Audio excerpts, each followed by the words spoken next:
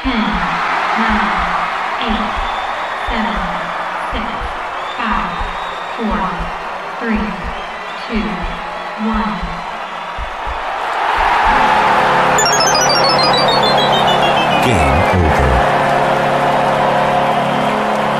Welcome to Game Over Montreal, and game over indeed. It's a very familiar situation we find ourselves in, and I'm not going to bother with much of an intro. We're going to welcome in our two guests, Jack Frazier, aka J Fresh Hockey, and Nicolas Cloutier.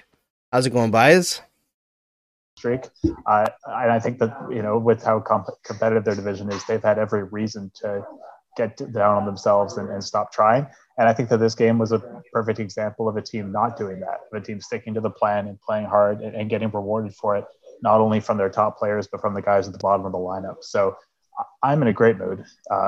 Sorry that it's at your guys' expense, but it really was kind of a story of two teams who are at least in superficially similar situations in terms of recent performance. Yes. I think responding to those in completely opposite ways. Yeah, you could tell like the underlying issues with or the underlying numbers, the underlying play with Pittsburgh was strong, whereas with the Montreal Canadiens, I think there's been periods of time where they've played all right, but overall it's very middling at best. And I was wondering over the last stretch, the last couple of weeks here, whether the uptick in the Canadiens' underlying numbers and their like better play was going to hold out and they were going to rebound a little bit, or if it was going to be a situation where things would go their way, like go against them so long that they would start to think like maybe what we're doing isn't working anyway, and the bad habits would creep back in.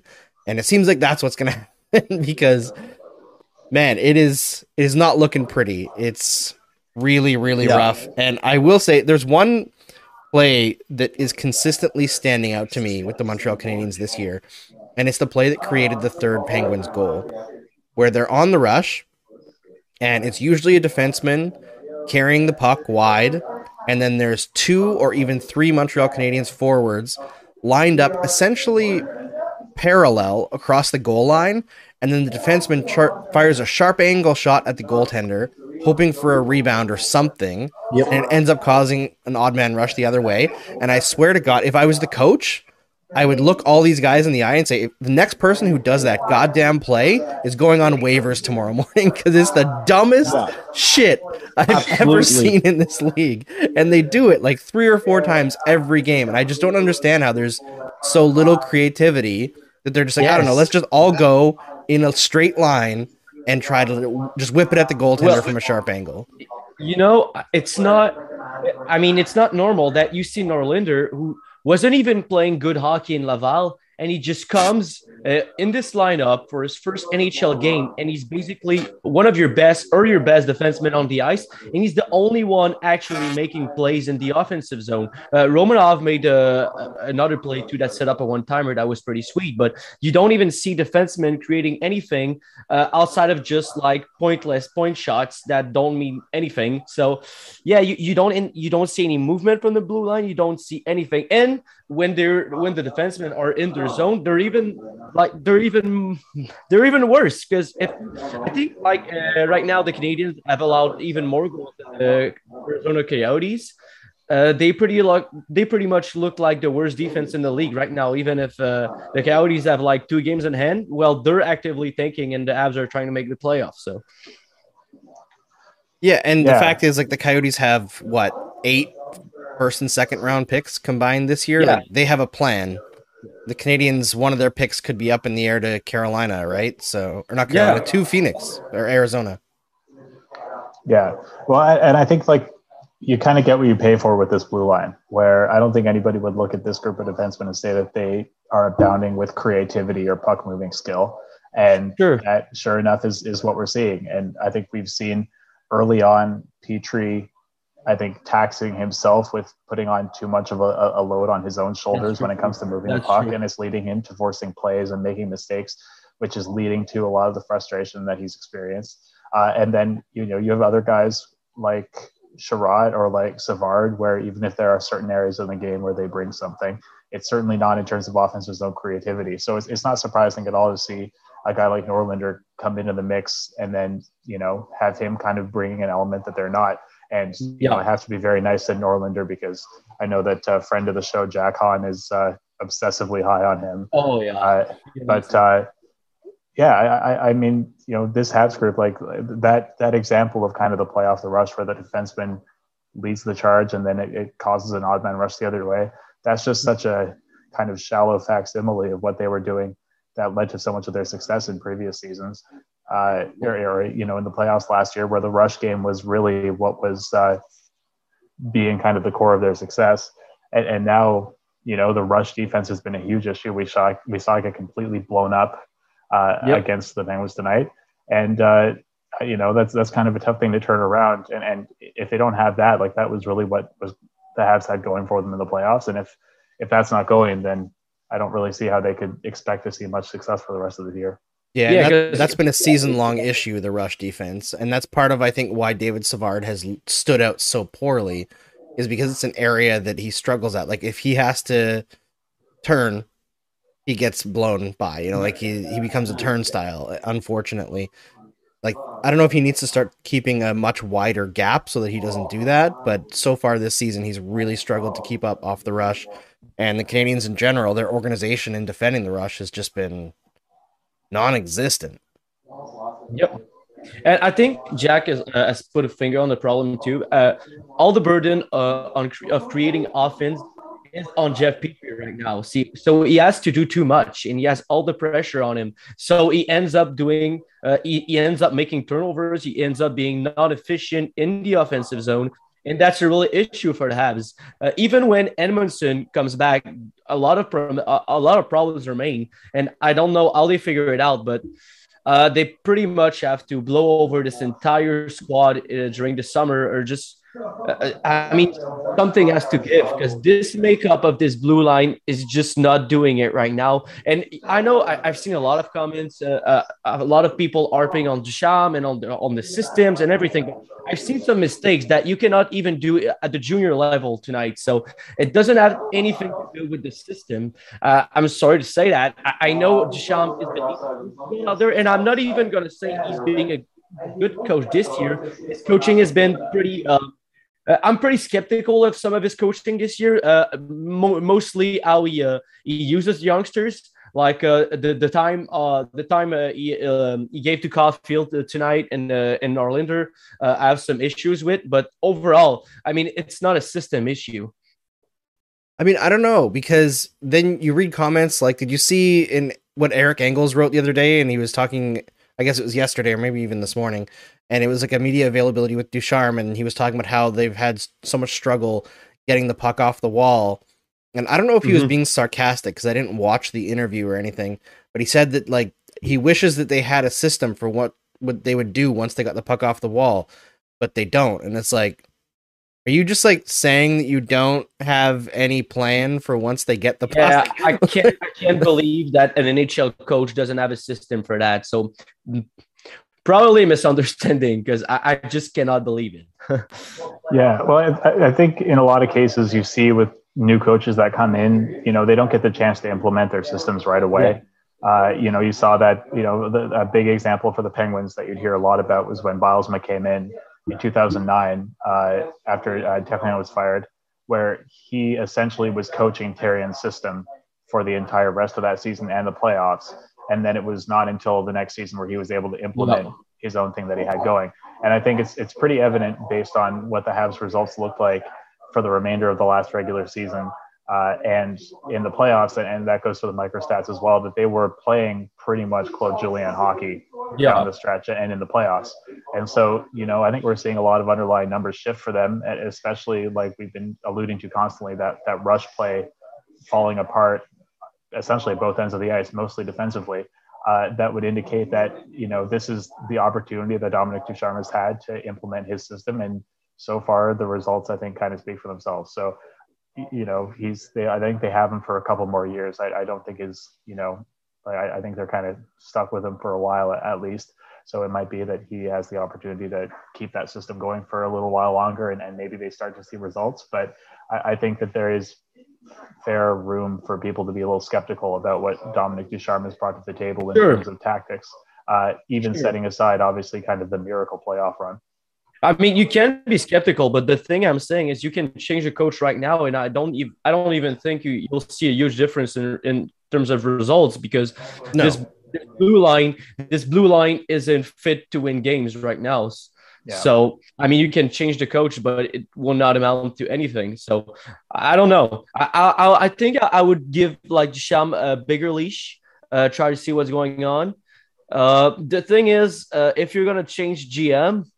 Well, that's going to be something to consider as far as a coaching change. Maybe the new GM will want to bring his guy. Yeah, I don't see any point of moving out Ducharme this season because I think the obvious choice right now is a new GM going into next year.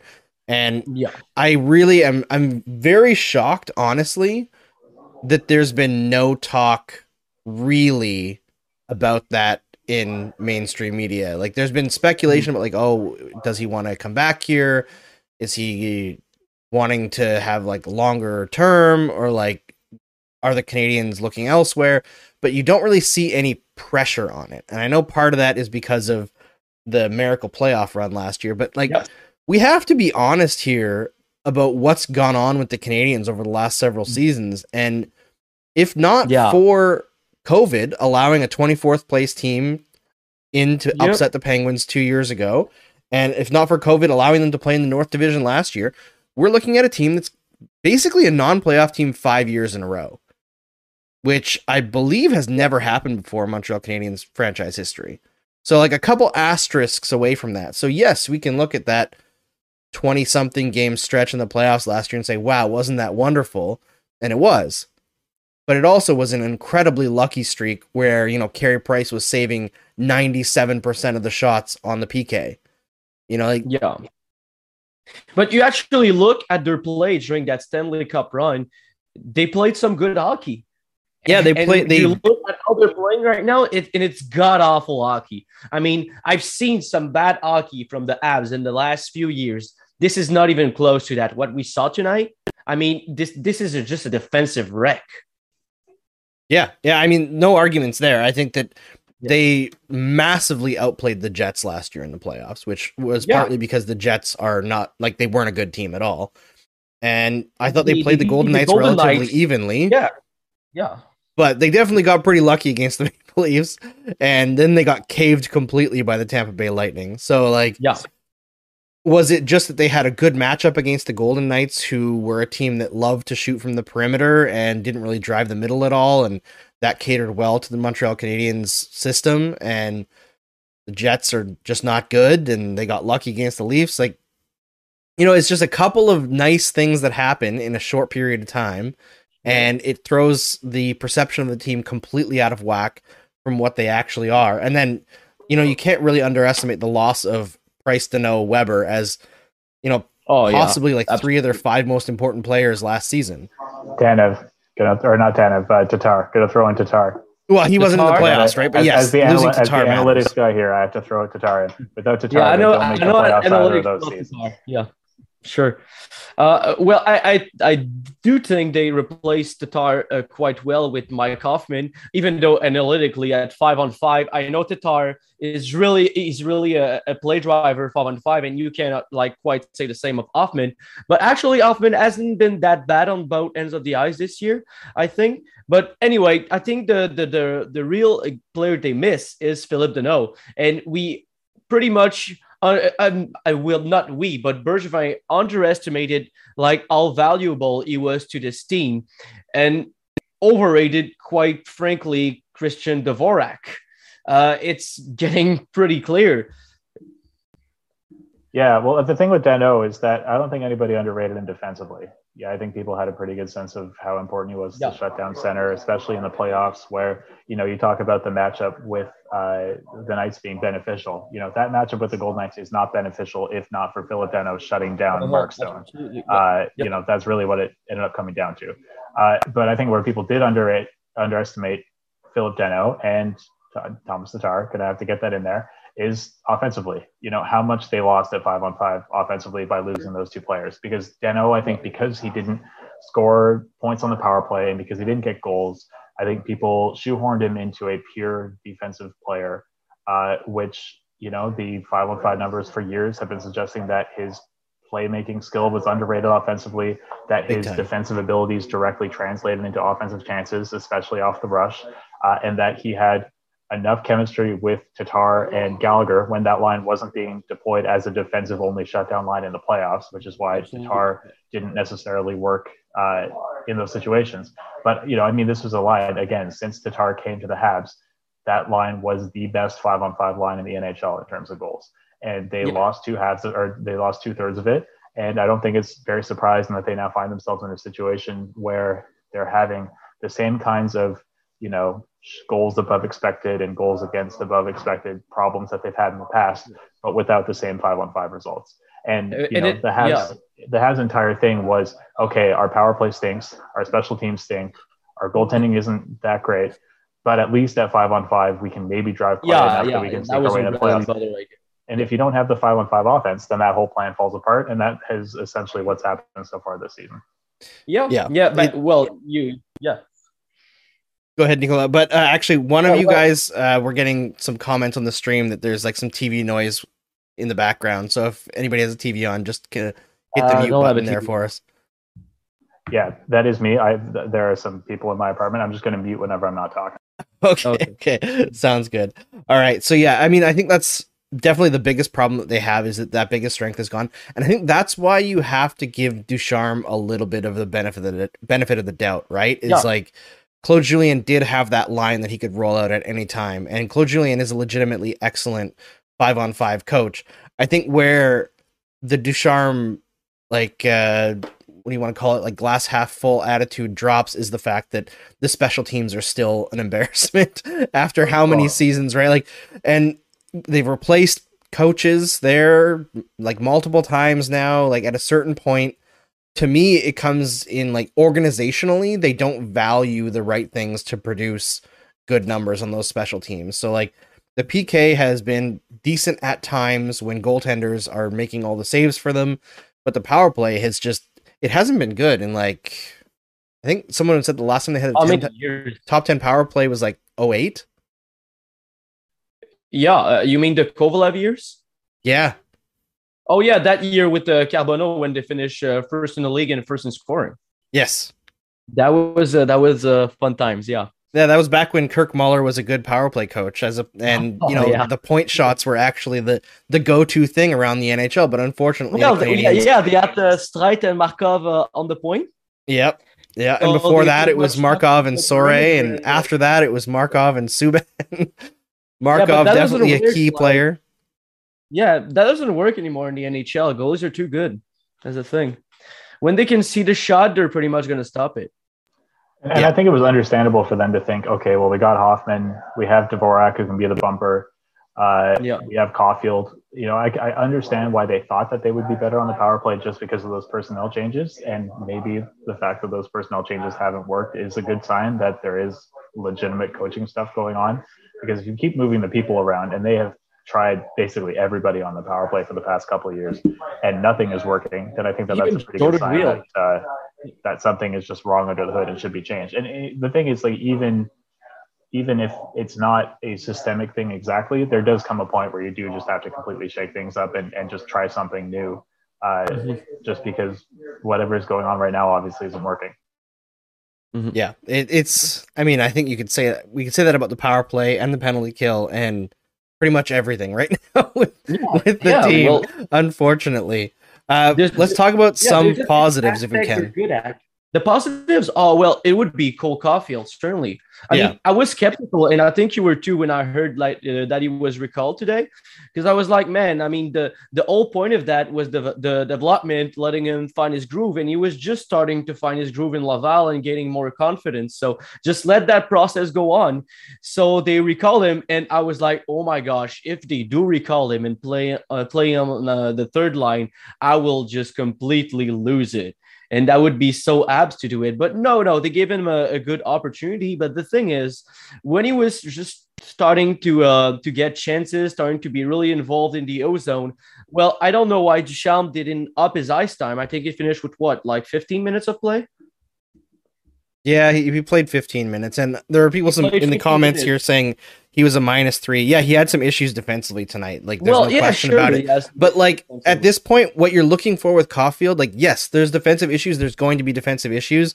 That's going to be a long-term thing to work on. absolutely. You want him to have confidence with the puck, and he had confidence with the puck tonight. Yeah. He tried a lot of stuff. Didn't work, obviously, because nothing worked for them, but he got some chances, and that wasn't happening earlier in the year. I thought that it was a positive step for him, and I thought Norlinder is like, he didn't have an amazing game, but seeing a defenseman carry the puck and create something out of it was a new thing for this team. Norlander's really funny to me because I've talked to him a couple of times on the phone. He's really kind of like a space cadet, really lunatic kind of guy. And you see him defensively, and it's like his pants could be on fire and he would not even panic. He has no sense of urgency. He's like the anti-Romanov. Romanov's like too involved. He's just too chill. Like, he's just out there. Oh, the puck is there. And sometimes, like, there were miscommunications because, like, the puck was his to take and he was waiting for his partner to come pick it up. So that he kind of makes me laugh in this way, but it helps him offensively because he has so much poise. He waits that extra second to make a play, which nobody does on the Abs blue line, which I find great. Offensively, he really has a lot to give. But yeah, there are some big issues defensively, but we knew he was not NHL ready in the defensive side of the game before he played. So that's going to be something he's going to work on. He's going to keep working on in Sweden, I believe, very soon. You think he's going back to Sweden? I do think that, yeah. Interesting. Yeah. Yeah, I think there's back to Caulfield, his defensive metrics have not been good at any point. Even last season, at the beginning of this season, and that's fine. I mean, like you said, that's just growing pains. That's just stuff that he's going to work on. The issue for him at the beginning of this season was that those scoring chances from in tight that were there the previous year and then the playoffs weren't there at all. He was shooting completely from the perimeter. He wasn't getting the inside chances. And that's not what you want from Caulfield, because as good as his shot is, he's not going to be able to beat NHL goalies from, the outside with the consistency that he did in college. So that, I think, is the entire focus. He's -3. Look, at this point in the Habs season, I don't think that a lot of us have any big illusions of them mounting this massive comeback and making a push to the playoffs. And frankly, it was, even thinking before the season started that they were going to be a lot better than they've shown so far. It was always a big outside chance that they were going to make the playoffs to begin with. So I think we're at the point now where, like you said, if they're willing to just give Caulfield ice time, give him even power play time, let him do what he's going to do, then I think that's a lot different than at the beginning of this season, where clearly the Habs thought that they were going to be making a serious playoff push and even contending. I think now that it's clear that that's not going to be on the table unless everything kind of rolls right all of a sudden, I think just hand him the keys, figure out what he can do, try him with different players. And at least, and in this game, obviously the only highlight from the Habs that you really saw all night was him putting the puck between his legs. And I am philosophically opposed to him doing that to Chad Ruhwedel, who's one of my favorites, but at least it was one Habs player that was kind of fun to watch tonight. So honestly, just for the sake of the fan base, just keep him in and put him on the top 6. Chad Ruhwedel is like a top 10 Pittsburgh made-up name guy. He's great name. Also a top 10 expected goals for percentage guy. So. Is he? Yeah, good for him. Oh, yes, sir. I didn't know that. I knew he was all right. Yeah, you see, that's my whole issue with it, though. People are saying, oh yeah, maybe Caulfield didn't get that much ice time because he had some issues defensively. Well, why recall him then if he's gonna have some issues and that justifies like not playing him? Just keep him in Laval and give him ice time. If you're gonna call him up, just live with the mistakes and just start to see the season from a development perspective. Because otherwise, I have issues with calling him up if you're going to give him like a 10 to 15 minutes. Yeah, I mean, I think that's what you have to look at the rest of this season as, right? If there's 63 more games, which sounds ridiculous considering how the first 19 have gone. Like it's hard to imagine there's 63 more games to watch of this team. But the only way that they can salvage this from an entertainment standpoint, from a interest standpoint, is if they let the kids play and try to figure things out. I think one thing that I would be looking at for them right now is like being this bad gives you some certain advantages, right? Like Jeff Petrie, guy's clearly hurt still. You know, he's struggling with the mental aspect of the game as well. It looks like to me, with the pressure on him, let him sit for a week. You know, heal up. Sure. Same with Brendan Gallagher. He's frustrated because things aren't going well, but also he's also pretty hurt. Like you can tell in his skating stride, he doesn't have that pep in his step. He's getting better. Sit him for a little bit. Probably a hard conversation for both of them. Both of them are assistant captains, but like that's what your job is as the coach, is to have hard conversations. So tell them, rest. We're not playing for anything here. We're going to play the young kids. Your roster spot is guaranteed anyway. Come back when you're fully healthy. And they have to think both long term with both those guys too, because they've signed them again, right? It's not just about this year. If you want Gallagher to make money, or not make money for you, but make game for you on that contract, you got to make sure that he's not bled dry by the time this season ends. Sure enough, but these guys want to play. That's like in their DNA. I don't know how you can sell this to them, frankly. Don't give them a choice. Or at least not at this point. You know, like you said, there's 63 games left to go. You know, I think that considering the expectations this team had going in, I can't imagine that they'd be too psyched about completely throwing in the towel on November 19th. You know, I think that those are definitely conversations that will probably take place at some later point in the season. It wouldn't surprise me to see guys like that go on LTIR. But yeah, I think for the time being, it really is going to have to be kind of a, you know, the experimental stuff from the coaching perspective is going to have to be more kind of the young kids, or maybe a shakeup in the system or the power play or the lines and stuff like that, rather than those kind of big, you know, franchise shifting, throw in the towel and go for the pick type of situation. Yeah, you're right. But again, who knows? I mean, more games like this, that process could speed itself up. Yeah, I mean, I keep on saying like how many more games like this before something actually happens, and then there's just more games like this and more games like this and more games like this. And to be fair, they had a stretch there where things were still going poorly, but the play on the ice was not so bad. But the last couple games here, it's just gone completely off the rails. And it just seems a lot of times players are just going cowboy and they're not following instructions and they're frustrated. It's a sad state of affairs 19 games in, but you know, I know there's a lot of people who want to wait until like Carey Price is back before they make any crazy decisions. But the worst case scenario right now is that Carey Price comes back fully healthy, mentally and physically, and puts on a Hart Trophy season and takes them out of the lottery pick range. Like we talked about it before the start of the broadcast, but that would be so abs. Like for Price to come back, and if they don't get that top 10 pick, they get Carolina's pick, and Carolina's just killing it this year, so they would get such a lousy pick, and that would be so Habs. That would be so Habs fashion, and something in me tells me this is just going to happen, and you just have to brace for it. I think just the whole philosophy behind the Dvorak acquisition, I understand why they did it, but I think that they thought they were getting a player that they did not get. I think they thought they were getting a guy who would move the needle. Sorry, some conversations going on. I think they thought they were going to get a guy who was going to really move the needle, and I think Dvorak, as much as I think he's a good player, he's certainly not that. And a first-round pick for him. I think this was a situation they should have at least seen coming. I think, you know, any analytical production model had to have finishing in that kind of 10 to 15 range. Obviously, that's not where they're looking right now.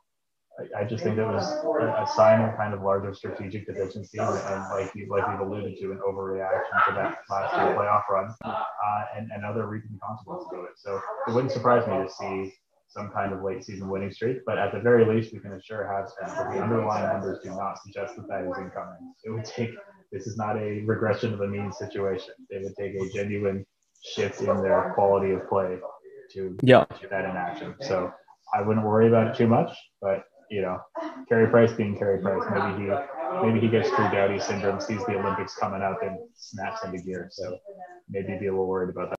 The thing is, they do play differently when Price is in the game too. So that's what they can kind of worry about. But yeah, well, we were talking about the positives, Andrew, and I wonder, like, you guys are too like an analytically inclined person, and I wonder, like, analytically, like, how is Romanov been looking in these last few games? Because just according to the eye test, I thought Romanov is coming on and he's playing better and better, but I don't know how it shakes out with the numbers.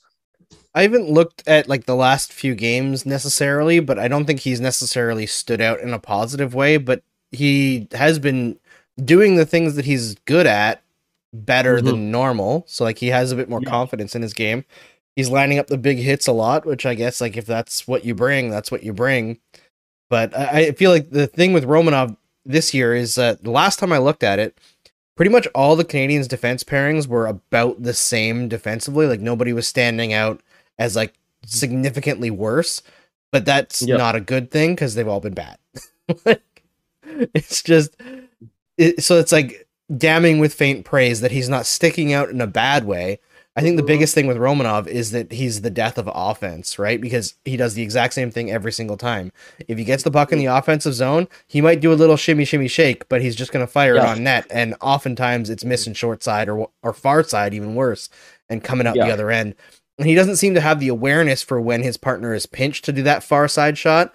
And oftentimes he ends up being on like the bad end of a 2-on-1 because of his own bad shot. That's true. Yeah. Yeah, you're right. And Paling hasn't done like really much better too. He's got only 10 minutes of ice time tonight, which I find pretty worrying. I thought he was good in the first few games when they called him up. He had some speed on the forecheck. He was doing some good things, but you're not really seeing that right now. Well, he doesn't have any ice time to show for, so. Yeah, and back on Christian Dvorak, I feel like at the beginning of the year, he actually had some like pretty solid defensive numbers. So the lack of offense was like kind of acceptable. And you saw like what the Canadians see in him is very much a safe middle six guy, right? And I think that's why they targeted him so heavily is they like that kind of player who just doesn't hurt you defensively and maybe chips in a little bit of offense. But the offense hasn't been there in the last couple weeks or several weeks, maybe even month. The defense is cratered as well. I think he's actually the worst center on the team in expected goals for percentage. And he's not playing the tough minutes. Like Suzuki's still taking those. So we talked when Jack Hahn was on last time about how he needs a playmaker, and Jonathan Drouin really does help out that line quite significantly. But they also they haven't been producing since Drouin's been back either. I think Drouin is clearly the best player on that line. And I think in speaking about positives, there's a change in his game this season that I've noticed is oftentimes where in recent seasons he would just kind of like throw a puck to the middle and hope that a player was there. He'll like hesitate a little bit and then drive the net. And that's new for Jonathan Drouin. Like I haven't seen that since like his rookie year in Tampa Bay.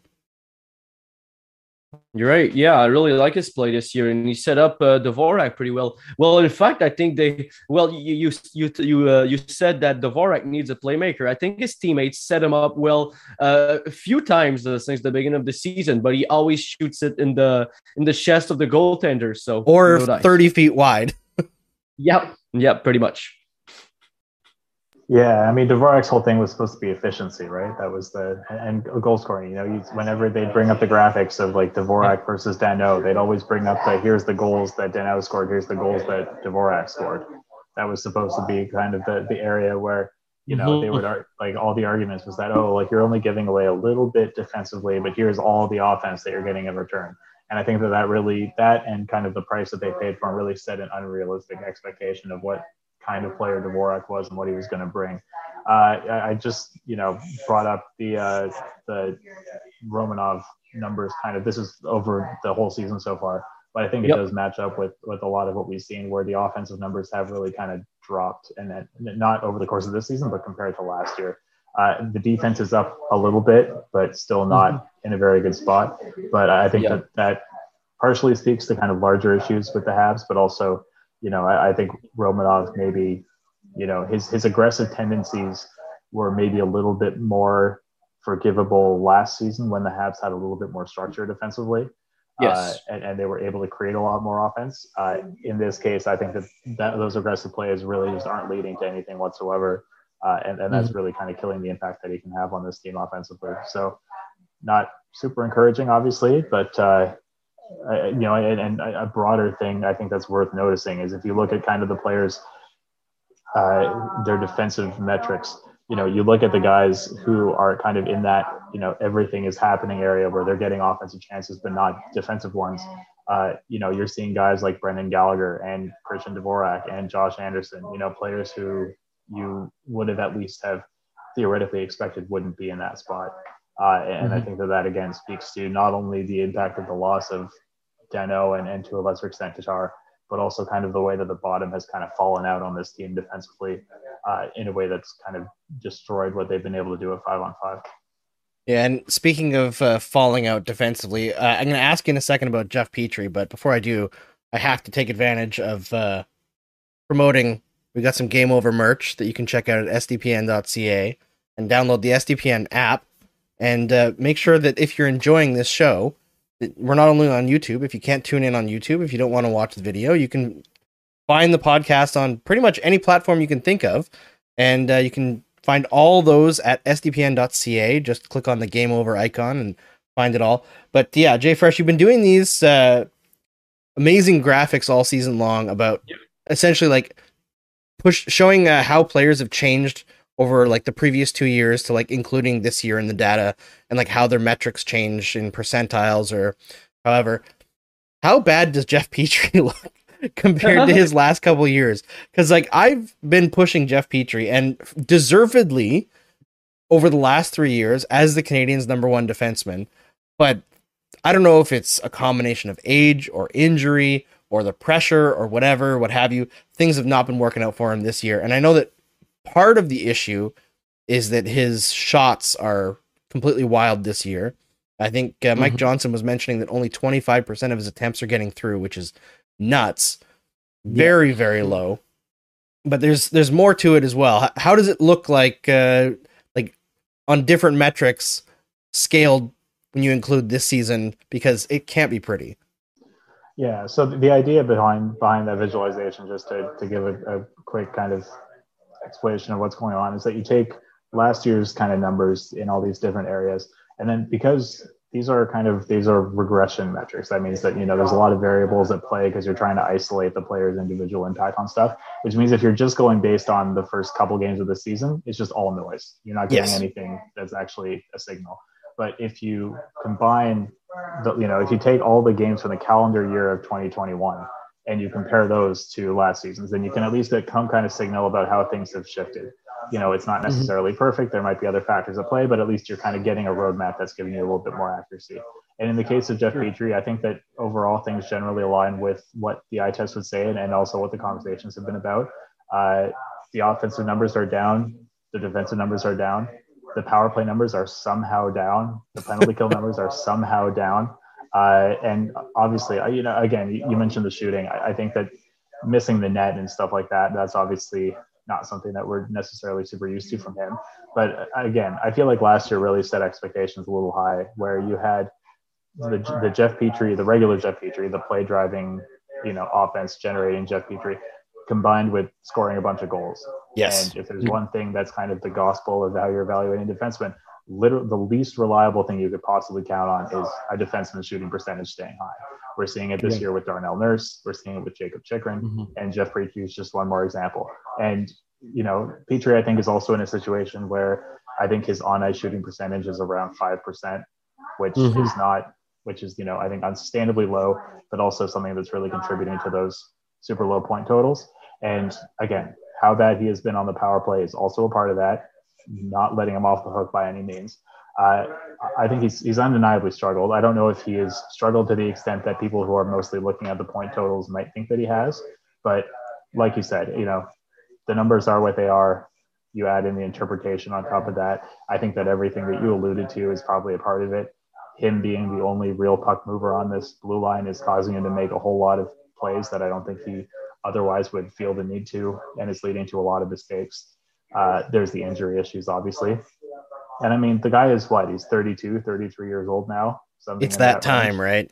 It is around that time where, especially, not only for just a defenseman regularly when you're getting that age, but if you're a defenseman who is feeling the need to make more aggressive plays than you did in the past, that is just a lethal combination for everything going on. So again, there's a level to which you blame things on Jeff Petrie personally. There's a level to which you use that interpretation to add external factors. But I mean, whatever it is, he was supposed to be the number one defenseman on this team. He was the reason that they were supposed to be able to weather Shea Weber with only David Savard kind of taking some of the defensive responsibilities. And obviously that hasn't panned out. So I think that that's a big reason that the Habs have struggled this year. And I think he's worthy of the scrutiny that he's getting.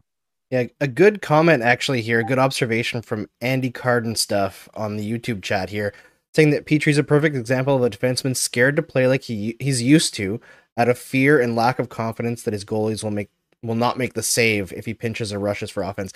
Petrie is a guy who loves to join in on the rush, and you're right that hasn't really been something that he's done this year, or if he does, he's kind of playing it safe and sticking out wide instead of doing something a bit more risky. I think that's probably part of the issue, but there's definitely more to it than that, because it's like the bad decision making on the power play doesn't have to do with not trusting the goaltenders, right? Like there's more to it than that, but there's definitely some mental aspects to where he's struggling.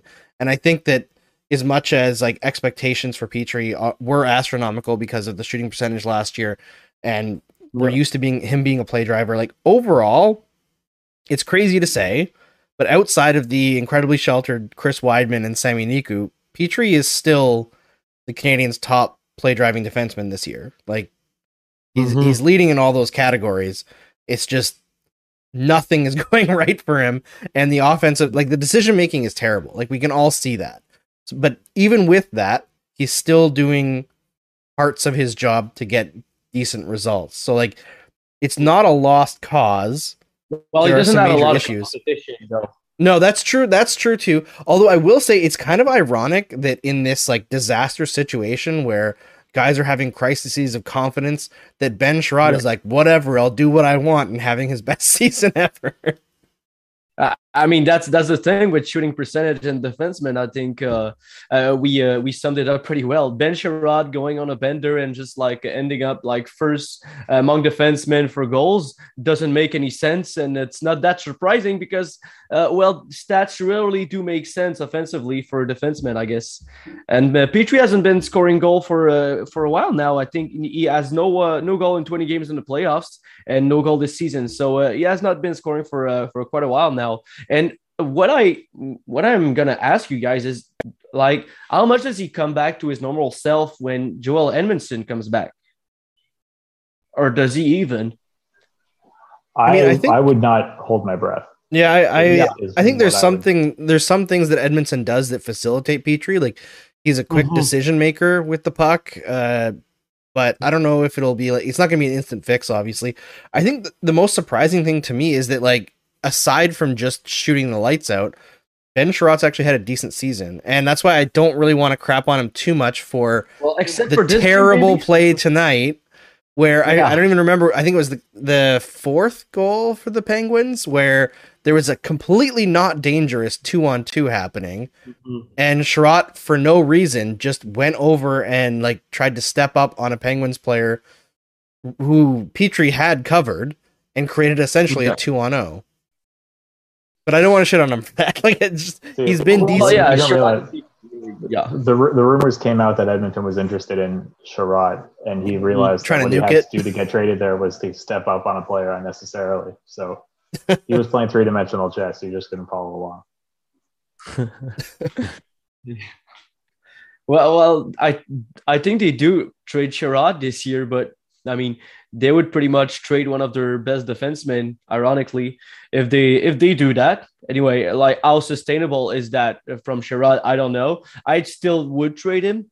And that helps his value too. And you can get pretty much, I mean, with GMs in this league, they do love the big D men that logged up a lot of minutes during the playoffs. So I don't see a scenario in which you do not get a first round pick in return. Yeah, I saw Friedman was saying that they're expecting a first round pick for Sherratt, and to me, that's you make that deal yesterday.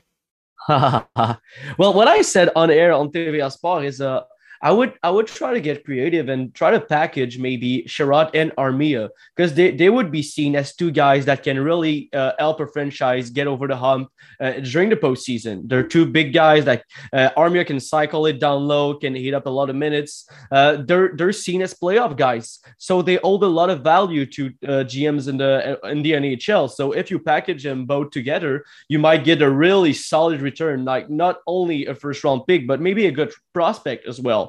And how I see it is that you have like so much young left shot defensemen coming for the Abs in the system. And as for Armia, well, Jesse Ulonen has been really good for Laval for a second season in the AHL now. So I could see him as his replacement. Yeah, you got to trade those guys. I mean, anybody on this roster can get moved because one of the things about how this roster has been built is because the Habs were so confident that they were going to be contending. There really aren't a lot of removable parts in this group in terms of guys who aren't locked up to long-term deals. It's not like you can just like flip Josh Anderson, for example, or stuff like that if you want to make quick changes. So anybody, if you can, whoever you can strip for parts, whatever, comes off and that you can get draft pick value out of, you pretty much have to.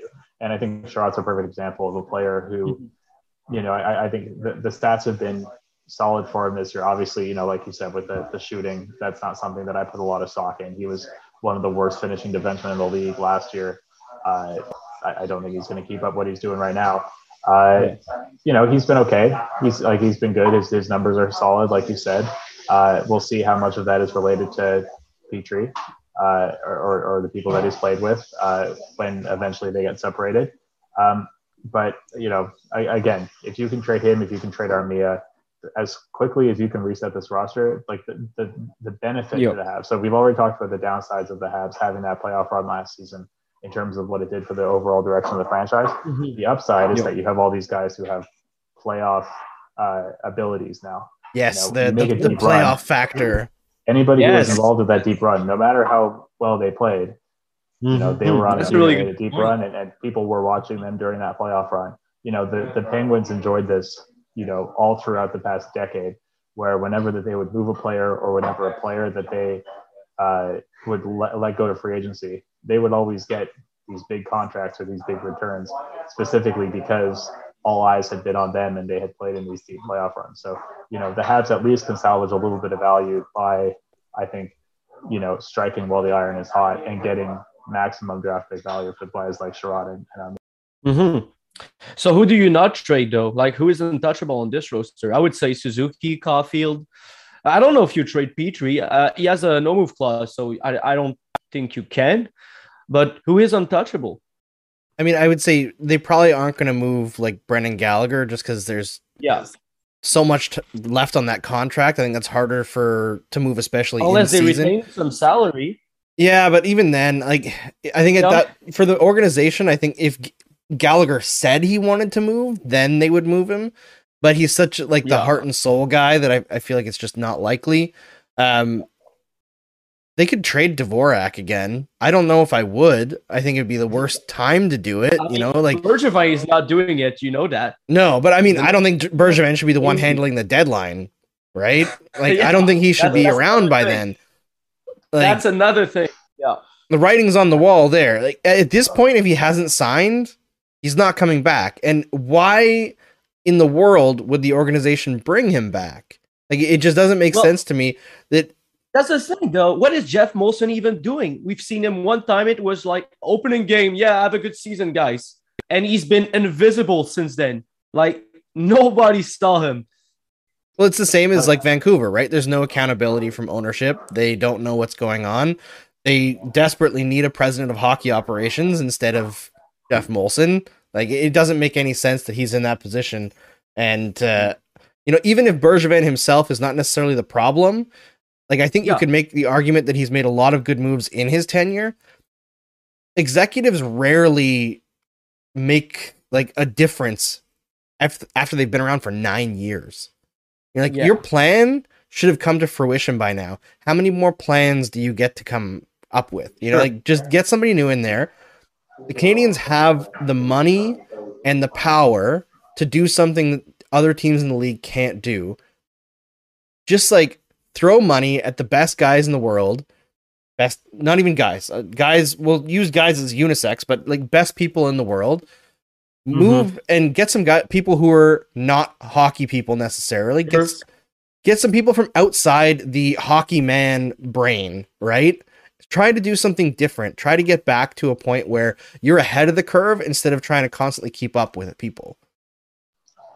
Just to get back to the question you asked of like who should be untouchable, I think I alluded to this, but like whether they like it or not, most of the people on this roster are untouchable just by virtue of the contracts they've been given. Like you mentioned, package with Sherrod and Armia, and I was thinking, Armia, like that's exactly the kind of rental that a lot of teams want. But his contract's awful.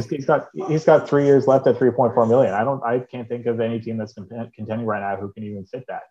Like a team like the Oilers, for example, who in a vacuum would be interested in adding Sherrod, obviously, and Armia. They can't fit that. They can't have a bottom sixer making $3.4 million on that roster. Like you said, Christian Dvorak, I think his value is obviously tanked right now.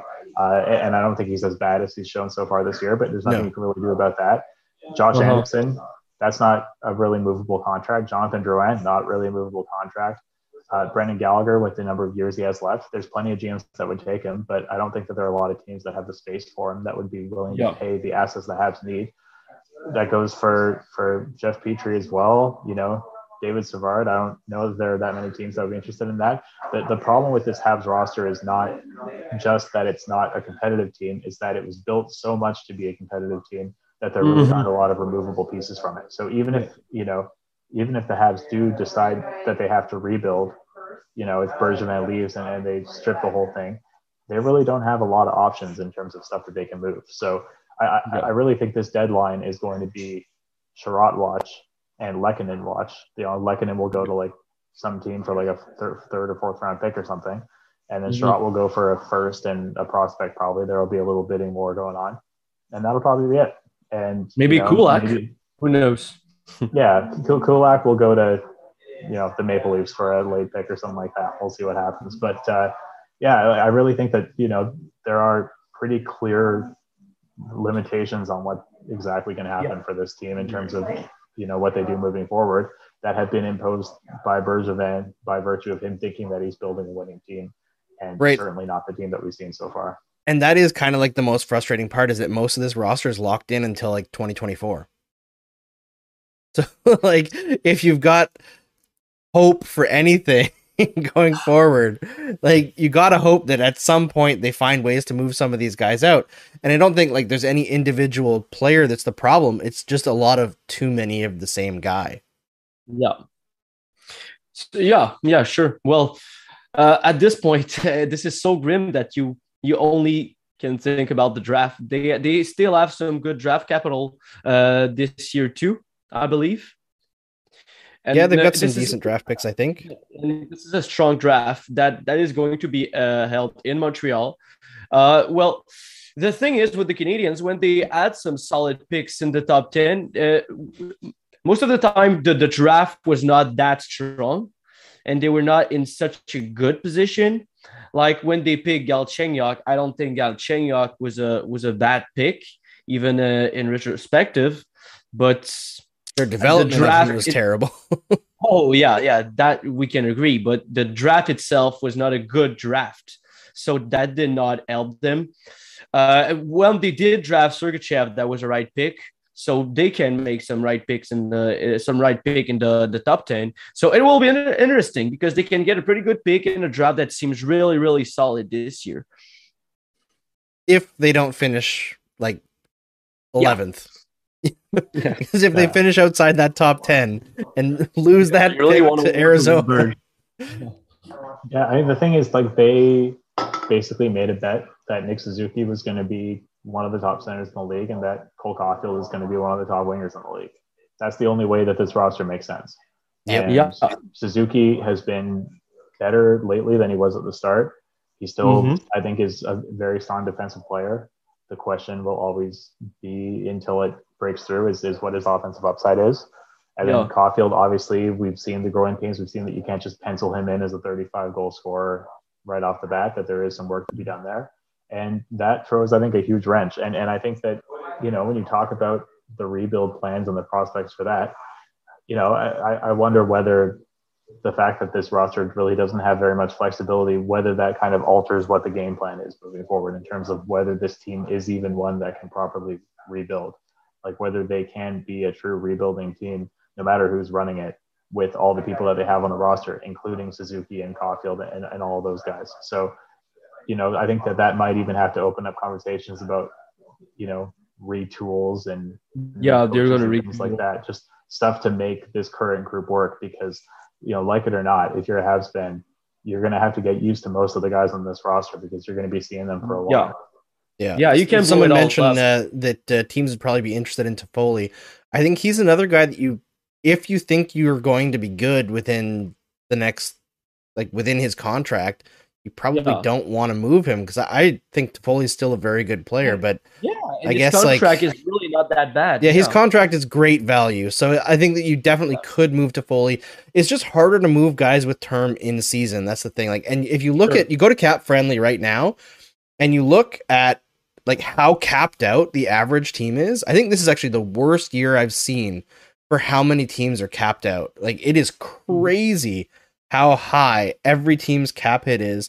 So it's going to be very difficult to move guys, especially with term. At the very least, there's no expansion draft looming, so there's a little bit less uncertainty that way. But I think a lot of that, a lot of the moves that you would have to make to fix the team are going to happen in the offseason. The draft, the Montreal Canadiens should be the most active team in the league at the draft. Oh, absolutely. But like we said, they cannot blow it all up. A rebuild is not really in question. Well, they don't even do rebuilds in Montreal anyway. And I don't even like total rebuilds anyway, because I mean, for 4 or 5 years, you can suck and nobody nothing guarantees that is going to work. So you suffer for the Sanders, they're still suffering, and what's going to come out of that, we don't even know yet. So yeah, I think a retool or whatever, a reset, whatever you call it, is going to be the right path from now on, and it's what's going to happen. Well, and considering, again, you already have Suzuki and Caulfield. Those are, you've chosen those as your guys, and maybe you're going to add another franchise player in the draft. Maybe you're not. Who knows what's going to happen? But the timeline really doesn't work out. And I guess the silver lining is that this team was built to be a contender, and they stink. So you don't have to completely blow up your team to get high draft picks. You can, just happen to stumble into them like the Habs seem to be on track to do it this year. So, I think I agree with the general vibe that a total scorched earth rebuild, as cathartic as it might be to imagine, probably just isn't in the cards of this Habs team, just based on their timeline of their best young players, as well as just the basic realities of the structure of this roster and the salaries that Bergevin has built.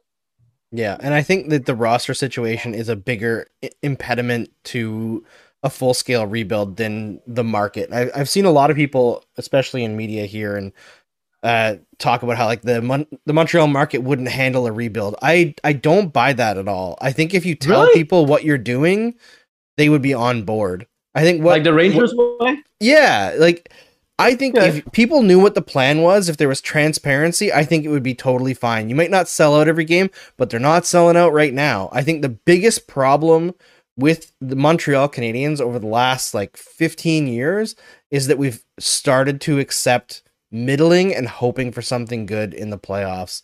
And if you don't have a plan to be better than that, you're always going to be stuck there. And I don't think they should do a full teardown and sell every single player. Like we said, it's much more difficult when you have guys stuck with term, and it is more difficult to build up from that. I mean, you look at the Buffalo Sabres that are still stuck, right? You have to keep certain guys to move you through that and rebuild quickly. I think a situation where you're bad for maybe 2 years and you trade for a lot of picks and you try to get better very quickly makes more sense for the Montreal Canadiens. But there's going to be some hard decisions that need to be made. Before we go, I don't know if we have any questions from the Discord. Doesn't look like it. Just somebody saying sad trombone noises. And yes, that is essentially the season in a nutshell.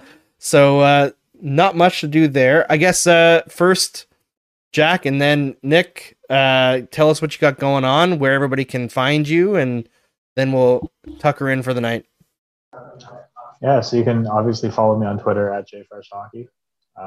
Post far too frequently about hockey analytics. Sometimes a little gloomily about the Habs, but I think that's pretty par for the course. You can read my stuff on Elite Prospects, EP Rinkside.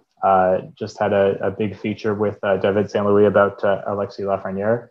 And then if you like the visualizations that I posted, like the stuff that we alluded to earlier with the new stats from this year, you can subscribe to my Patreon and get full access to all that stuff. So a lot of places to find what I'm doing. All right, awesome. Nick? Yeah, so I'm a journalist for TVA Sport, so I create content for our website, and I'll always also have this segment on air every Wednesday on TVA Sport. It's a debate called Les Recrues with Anthony Martineau. So we debate some stuff on the Habs every Wednesday. So and in the next few weeks, months, I guess with how the season is going, I'm going to focus on more on the draft and the implications for the Canadians. Yeah, I think we're going to be focusing a little bit more on the draft here as well. I'm going to try to bring in some prospect gurus and prep for the top 10 picks this year, and maybe the Canadians can make some positivity out of it this year. Although they really failed to do that at last year's draft, which kind of set the table for this season. So we'll see what they can do. Thanks for watching Game Over Montreal, everybody, and we'll be back on Saturday night.